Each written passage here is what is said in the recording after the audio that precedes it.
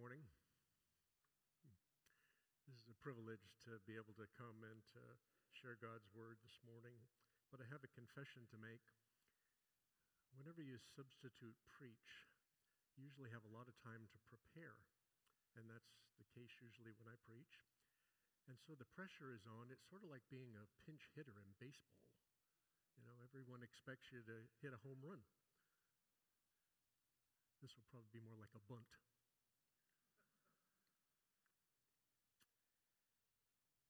Memories, the capacity to remember.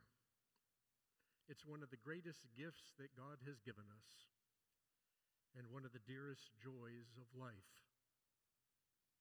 How wonderful it is that in our mind's eye, we can recreate persons, events, sights, smells, sounds, and even feelings from long ago. It's even more wonderful that God allows people to forget the memories of hurt and pain and remember only the good and the joyful. Memories, you know, are important, but it's not always easy to remember, is it? A couple was sitting watching television one evening, and the husband got up and announced that he was going to the kitchen to get some ice cream and asked his wife if she'd like any as well. She said yes. He said, "Would you like me to put anything on it?" She said, "Yes, I'd love you to put some chocolate sauce on it. That would be lovely." "Okay, anything else?" "Well, if we have some whipped cream in the fridge, that would really be nice if you could put some whipped cream on the ice cream." "Okay. Anything else?" "I think we have in the cabinet some sprinkles. Could you get those down and put some sprinkles on there? That would look really lovely." "Sure. Anything else?" "One more thing," she said. "I think we have some cherries in the fridge. Could you get a cherry out and put that on top? That would just really, really make it wonderful." He said, "Sure, no problem." She said, "Are you going to be able to remember all that?" He said, "Yeah, no problem." So he disappears into the kitchen, and a little while later, he comes back and hands her a ham and cheese sandwich. And she looks at it and she says, "Where's the mustard?"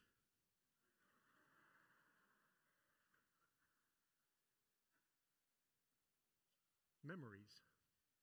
Memories are important. For instance, what happens when a family gets together? It may be Thanksgiving or Christmas or a birthday. People are sitting around and talking, and almost always someone says, "Remember when?" And the family takes a trip down memory lane. Or maybe they get out a photo album, start passing around pictures. Everyone laughs and remembers together. The people of God are like one big family. And they too have memories, something to recall. This morning, as we celebrate the Lord's Supper, we are asked to remember. As we eat and drink, Jesus says, "Remember. Do this in remembrance of me." Many of you know that my father was a Baptist minister. However, he came from a totally unchurched family. It wasn't until he was a teenager that he first set foot inside of a church building. He and his three brothers grew up on the streets of Boston, Massachusetts. And one day they found their way into a church that had a gymnasium and invited them to stay and play basketball. The church was Ruggles Street Baptist Church in Boston, Massachusetts. It's still there. Now, being teenage boys, they were inquisitive. And when the opportunity arose, they, should we say, explored the building. And one day they snuck into the church sanctuary. And my father told me that he would always remember walking down in the front of the sanctuary, in front of communion table, and seeing the words inscribed across the front of the table, just as we have them here, in remembrance of me, and wondering to himself who me was. In time, through the faithful ministry of that church, my father, his siblings, and his parents all came to know who me was. We come to remember. Listen to what Paul wrote in our text this morning about the meaning and the observance of the Lord's Supper and what it is that we are to remember. I read from 1 Corinthians chapter 11. For I received from the Lord what I also passed on to you. The Lord Jesus, on the night he was betrayed, took bread, and when he had given thanks, he broke it and said, "This is my body, which is for you. Do this in remembrance of me." In the same way, after supper, he took the cup, saying, "This cup is the new covenant in my blood. Do this whenever you drink it in remembrance of me. For whenever you eat this bread and drink this cup, you proclaim the Lord's death until he comes. So then, whoever eats the bread or drinks the cup of the Lord in an unworthy manner will be guilty of sinning against the body and blood of the Lord. Everyone ought to examine themselves before they eat of the bread and drink from the cup. For those who eat and drink without discerning the body of Christ eat and drink judgment on themselves. Do this in remembrance of me." Do this in remembrance of Jesus, we are told. But what exactly are we to remember about Jesus as we observe communion? What is it that we are to remember? The answer to that question can be found in the context of our story. In our scripture this morning, Jesus and his disciples are gathered around a table in an upper room, eating what we have come to call the Last Supper. Leonardo da Vinci tried to recreate Last Supper for us in the painting that you can see on the screen. We're told in the Synoptic Gospels, that's Matthew, Mark, and Luke, that Jesus and his disciples are celebrating the Passover feast. In the Passover feast, God's children remember and relive the exodus from slavery and bondage in Egypt. They remember how the angel of the Lord killed the firstborn, son and cattle and sheep and oxen. They remember how the angel of the Lord passed over every Israelite home with the blood of the Passover lamb sprinkled on the doorframe. They remember how the Egyptians begged them to leave Egypt. On the table before them, Jesus and disciples see what is the Passover meal. Each element of the meal has special meaning. The unleavened bread on the table reminds them the haste with which Israel left Egypt. The bitter herbs remind them of slavery. The Passover lamb brings to mind God's merciful passing over Israel. And the red wine symbolizes the blood of the Passover lamb sprinkled on the doorposts. During this Last Supper with his disciples, Jesus reinterprets the traditional elements of the Passover feast and gives them new meaning. With the bread, Jesus says, "This is my body given for you." With the wine, he says, "This is a cup, is the new covenant in my blood, which is poured out for you." Jesus speaks of his body that has been given, his blood which has been poured out. It's the same language used to designate the flesh and blood of the Passover lamb. In other words, Jesus is speaking of himself as the Passover lamb. As Paul puts it in 1 Corinthians 5:7, Christ, our Passover lamb, has been sacrificed. And now, in instituting the Lord's Supper, Jesus says, do this in remembrance of me.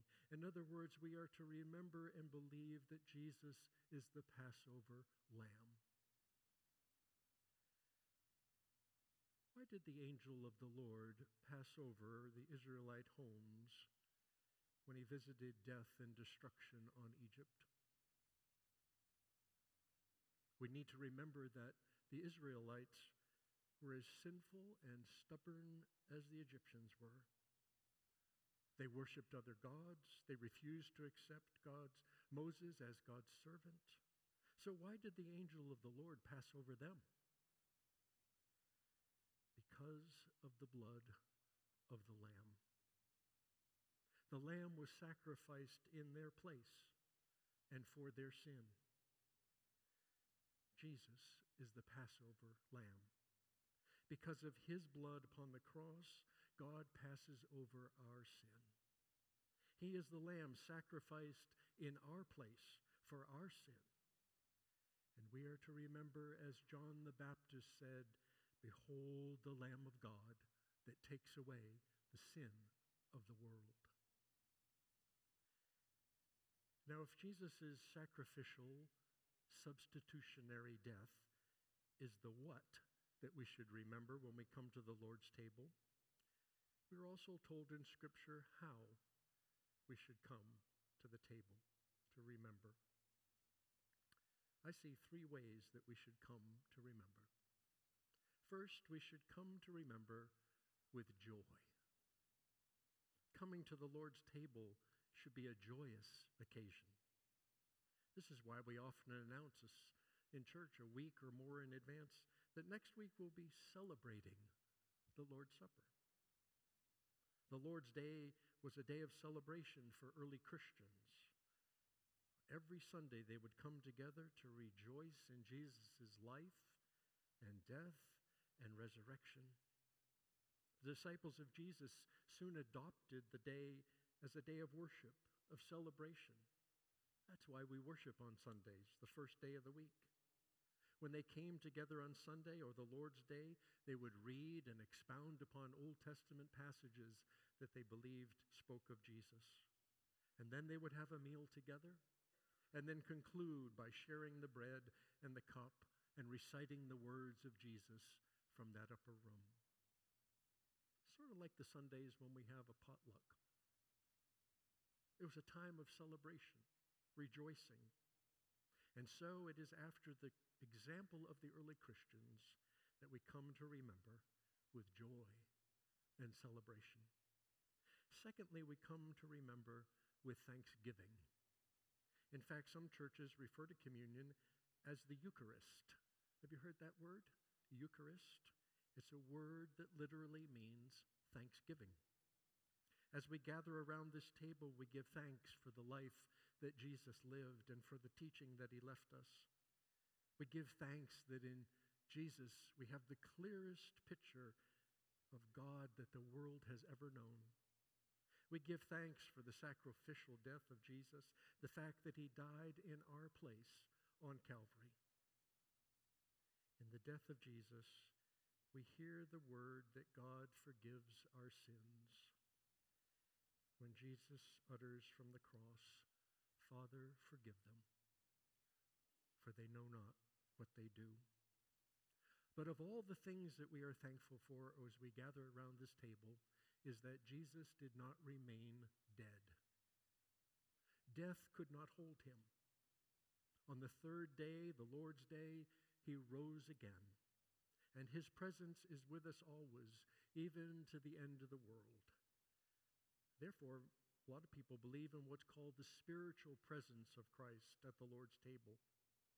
As Christians, we certainly believe that God is present everywhere. And we are just as certain that in every place where communion is truly observed, Jesus keeps his promise and is spiritually present. We come with thanksgiving because of his abiding presence with us. And we are thankful for his great love for us. In the Middle Ages, a popular preacher announced an evening sermon on the love of God. The congregation gathered early. Evening shadows began to lengthen. The last sunlight faded from the stained glass windows. And the preacher entered the sanctuary carrying a large candle. He walked to a life-size figure of Christ on the cross. And the preacher silently held the light beneath the wounds of the Lord's feet. And then his hands, and then his side, and then he lifted the candle to his thorn-pierced brow. And then he went out.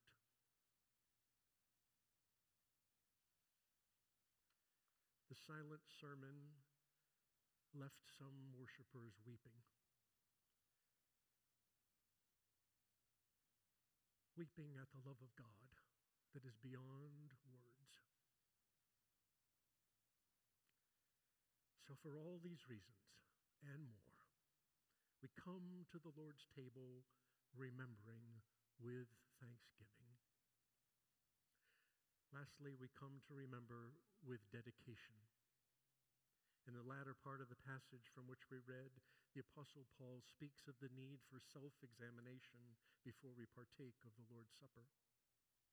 Examine yourselves, Paul says, and only then eat of the bread and drink of the cup. The Lord's Supper calls us to examine our lives, to correct any waywardness or shortcomings. Apostle Paul warns us against coming to the Lord's table irreverently. We are not to eat of the bread and drink of the cup nonchalantly or carelessly or in a rote fashion, but with a sense of holy awe. And finally, as we depart from the Lord's table, we depart with a commission to share the good news of what God has done in Jesus Christ to the world. As often as you eat this bread and drink this cup, you proclaim the Lord's death until he comes. Through our words, our deeds, our lives, we become living testimonies to the world of our faith in the crucified and resurrected Christ. The Lord's Supper calls us to remember with joy, with thanksgiving, with dedication, and to rededicate our lives anew to Christian discipleship and to service in the world. Come and remember.